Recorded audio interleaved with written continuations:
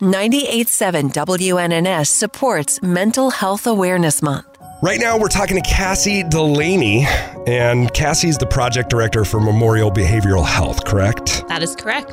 Now, mental health is something I feel like is getting a lot more stage time, which is great. And I'm sure somebody who's working in the field can really, really feel that as well. But first of all, I think it's such a choice to go into the mental health field. You know, I think tons of different people come from different backgrounds in my experiences, whether they've suffered from mental health situations, crises themselves or not, or are passionate about helping people or serving their community.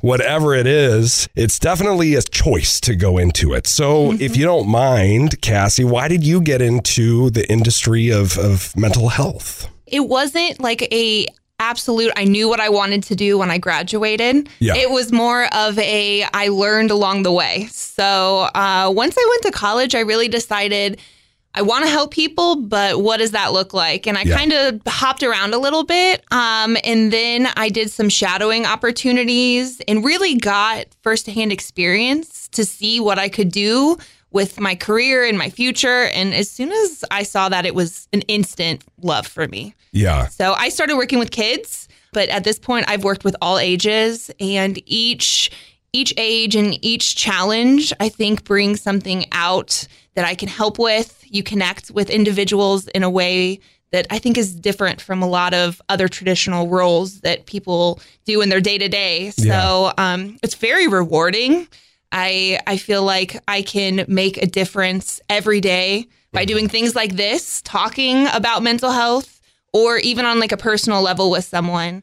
I don't think it takes a degree to help anyone with mental health, and I always share that. Agree, yes. 100%. I mean, experience is everything. In little things that I think we can change our perspectives, we can change how we talk to people, and that can make a difference for others who are struggling. Yeah. And I think people think it's like these big things, but it really is little things. Being accepting, being someone who listens. I mean, those things can be really beneficial when someone's struggling and doesn't really know how to put it into words. In your current title, are you working with people, or is it more of an administrative role, or is it a balance of both? It's more of an administrative role, but it's been 10 years to the journey of where I came from. Yeah. So I've done a lot of work with individuals.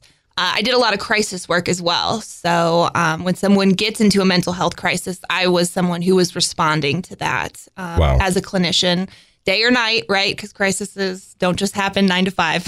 Yeah. Right. So, it was a thing that I learned a lot about. I've learned how to work with people and support them and go where they are. You know, sometimes I think we forget that people aren't always on the same journey, and you kind of have to walk with them on their path and really help them where they're at and kind of encourage them and support them to get them where they want to be. Do you think that mental health is talked about enough right now in our society? I definitely think we could do better. I think we've made strides, though. I do think we've really seen it become more of a national conversation. I think celebrities, athletes have really brought to light, hey, I'm struggling, and I'm famous, and I've gone through a lot of good things, but I also still struggle with my mental health. And I think that feels relatable, that people feel like, hey, I can share that maybe I'm not always happy all the time, or I'm not always feeling my best. And it's okay to get that help. Yeah. I've struggled with anxiety, social anxiety too, for, over 10 years. And it is something that doesn't go away. You learn how to manage it a little bit better. But I wish I could get an honest number on people who really, deal with mental health, who just don't talk about it. You know what I mean? I would love to see that, but unfortunately, that's a number that it will never exist. Do you have a specific story in your journey, Cassie, that was like, yep, this is it? I know you said you kind of started apprenticing, shadowing, and you kind of figured that out, but was there one specific patient or story that kind of did it for you, or was it just kind of like a cumulus thing? It was really my first patients. It was really quick. Just my first time spending with youth, getting to see kids and kind of talking about what they're going through and and teaching them coping skills and things that they can take and use in a stressful situation, was able to see that progress, see them use those skills and see that impact. And I feel like that really did shape why I was so interested in being that support for someone. I think coping skills, like you were talking about your, social anxiety, everyone has to learn coping skills. They don't just naturally know how to calm themselves or how to feel better. Right. And we all have different times where we need them. So like even just giving those skills and working with someone was very rewarding. Now, you said you started working with children. Do you use different tactics for kids versus adults versus, somebody who's gone through trauma or PTSD? Does instinct and intuition come into it at all? Oh, yeah, definitely. One size does not fit all. Definitely with anything, but mental health especially, you have to find what works. And sometimes it's trial and error. You have to try a different strategy and see if that fits better with that person. Giving someone skills and anger management and things that will help them, it is a process. And just like anything, you might backslide, right? You might have an event that just throws off what your progress has been, but it's how you get back to it. It's how you recover and you work through those struggles that is going to impact how your mental health is in the future. And being open to that support. Sometimes it's medication. Sometimes it's just talking and working with someone. There really is a lot of different ways to work with, a professional and get that support where you need it. Well, I'll tell you, for me, it's a combinación. That's Spanish. Me too. It's a combination. It's a combination. And I think, God, if I could, I push everybody, mental health crises or not, to go talk to a therapist. It's so good for you. And it's just, even some days when I feel like I don't have anything to talk about, I just go and start talking. And you'll always be surprised, something's tucked away back there that you haven't dealt with. And it's super, super important. Most therapists have their own therapist. Oh, I know. Really? Oh, yes. No, I know. In terms of crisis, can you talk about how it's changed from 3 years ago, pre-COVID, to now? People are really struggling, and it's really shining to light that it isn't an age group. It isn't necessarily any factors. There's just a lot of social pressure. There's a lot of anxiety. There's a lot of depression. Those things have just been increasing for, I think, a variety of reasons. It's sometimes not just one thing. It can be a combination of a lot. Yeah. But I think that in these conversations and being more open to getting help, there's going to continue to show that we need more people in the field. We need to have this support. And you might not need it forever, but to get through those times, it's good to know that there's services available, local, national. There's always someone to talk to. 988 is one of those numbers, call, text, chat, that can connect you with someone regardless of where you are. And those kinds of things weren't available 3 years ago. Let's talk about 988 for a second, because you sent an email that had great information on it. So you don't have to call 988 if you think, you're having thoughts of killing yourself. You don't have to call 988 just then. You can call 988 if you think a friend is in jeopardy. You can call 988 for a lot of reasons, right? Absolutely. It can be someone that you're just feeling really anxious and you'd want someone to talk to. No one gets turned away for calling in something that they feel like they're struggling with. Yeah. We get calls about a bad test grade. Hey, that can be really stressful. We're here to be open and able to just provide someone to talk to. It's not going, no one's going to judge you and say, that's not enough of a problem. Yeah, right. Click. Right. Right. That's nice to know. Yeah, because I think a lot of people think they have to wait until they can no longer take it. But just with anything else, you want to get that help early on, and you want to make sure that you're supported early. You don't have to wait until you can no longer take it. Yeah. Reach out when you see these changes, or reach out for a friend. Reach out with a friend. Yeah. However you can support that person in the moment, that is going to connect them to local resources. That's going to give them that line of support through text. We see a lot of youth who prefer to not talk on the phone. Yeah. We talk about social anxiety. Phone anxiety is real too. No, I know. People don't like to always be on the phone. So, reaching out in the way that you feel comfortable and knowing that someone's on that other line and ready to listen. Yeah, that was a big deal. 988 has been around for a year about? I think the year anniversary is going to be in July. Wow. Yeah. So the numbers keep increasing. We see more and more people reaching out every day. The numbers getting out. People are hearing about it more. So I think we're going to continue to see that increase because we know those people need help. We know that the numbers and we see the needs there. We were talking about workforce, getting people interested in helping others because we see the next few years, people in high school, people in junior high, and they're thinking about their career. We hope people are going to start thinking about being therapists, being crisis workers, and in that mental health work because we need more. We need to keep growing that because we have such a large need. I think the biggest kind of effect we can make is doing things in our own community, and just trying to bring it back home and what can we control here. You guys provide a great service for us here in Springfield.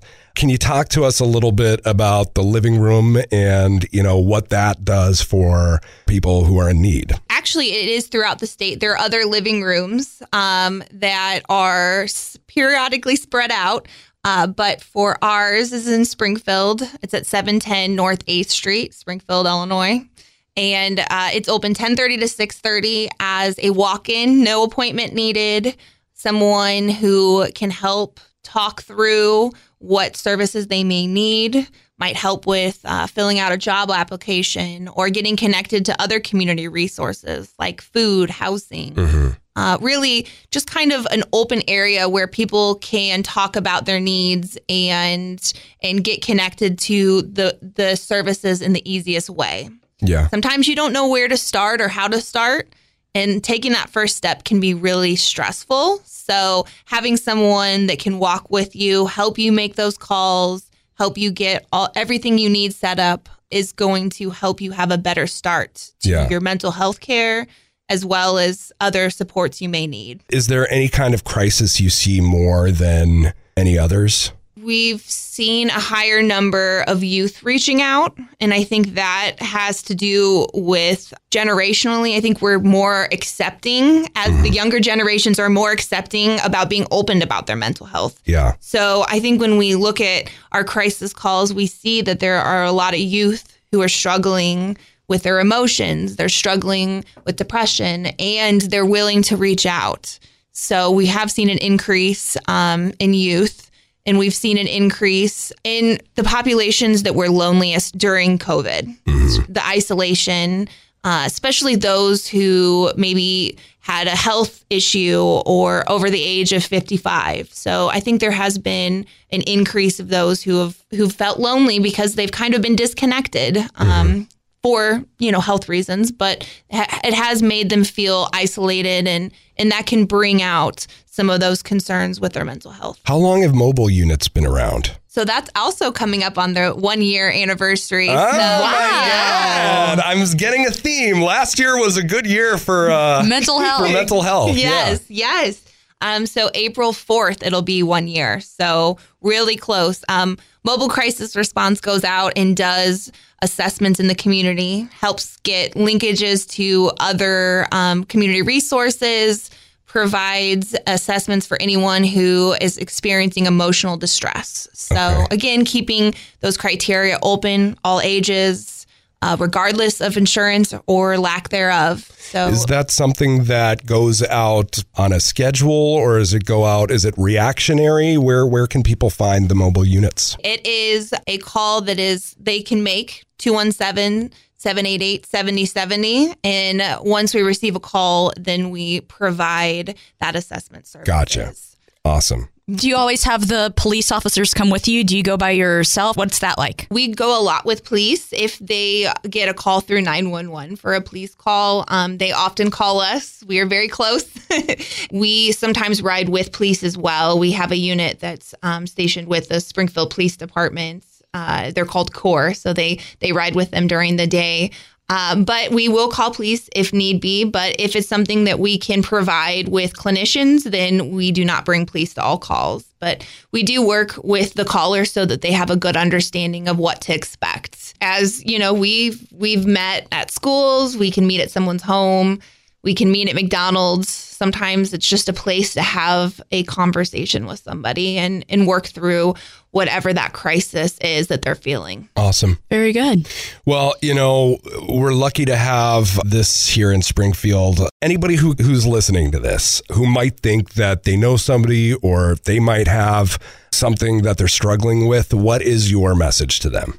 My message is always, you're not alone. There are others out there who are struggling, and reach out, get some support around you. It could be friends, family, it could be professional, calling something like 988, but there are supports there and people who are willing to help. What you're feeling isn't something that you'll feel forever, but finding that way to get through and getting the support that is there is so very important. Anyone who's struggling, I always feel like they might feel alone, and they don't need to be. Mm-hmm. So just giving that there are people here that care, and bringing to light stigma and talking about all the issues that come around talking about mental health, but know that there are a lot of people there who are not judgmental and are here to support you. That's amazing. How do people get in touch with the Living Room one more time? So you can visit the Living Room at 710 North 8th Street, or you can call our number 217-525-1064. Cassie Delaney, Project Director at Memorial Behavioral Health. Thank you so much for sharing your insights with us and talking to us about, what you do and what you're continuing to do to make this world a better place. Thank you for giving us the space and to talk about mental health. Anytime we can share the word, share our experiences, just talk about it in general is going to help someone else. So I appreciate the spotlight. If you or someone you know is struggling, find ways to discover help at WNNS.com.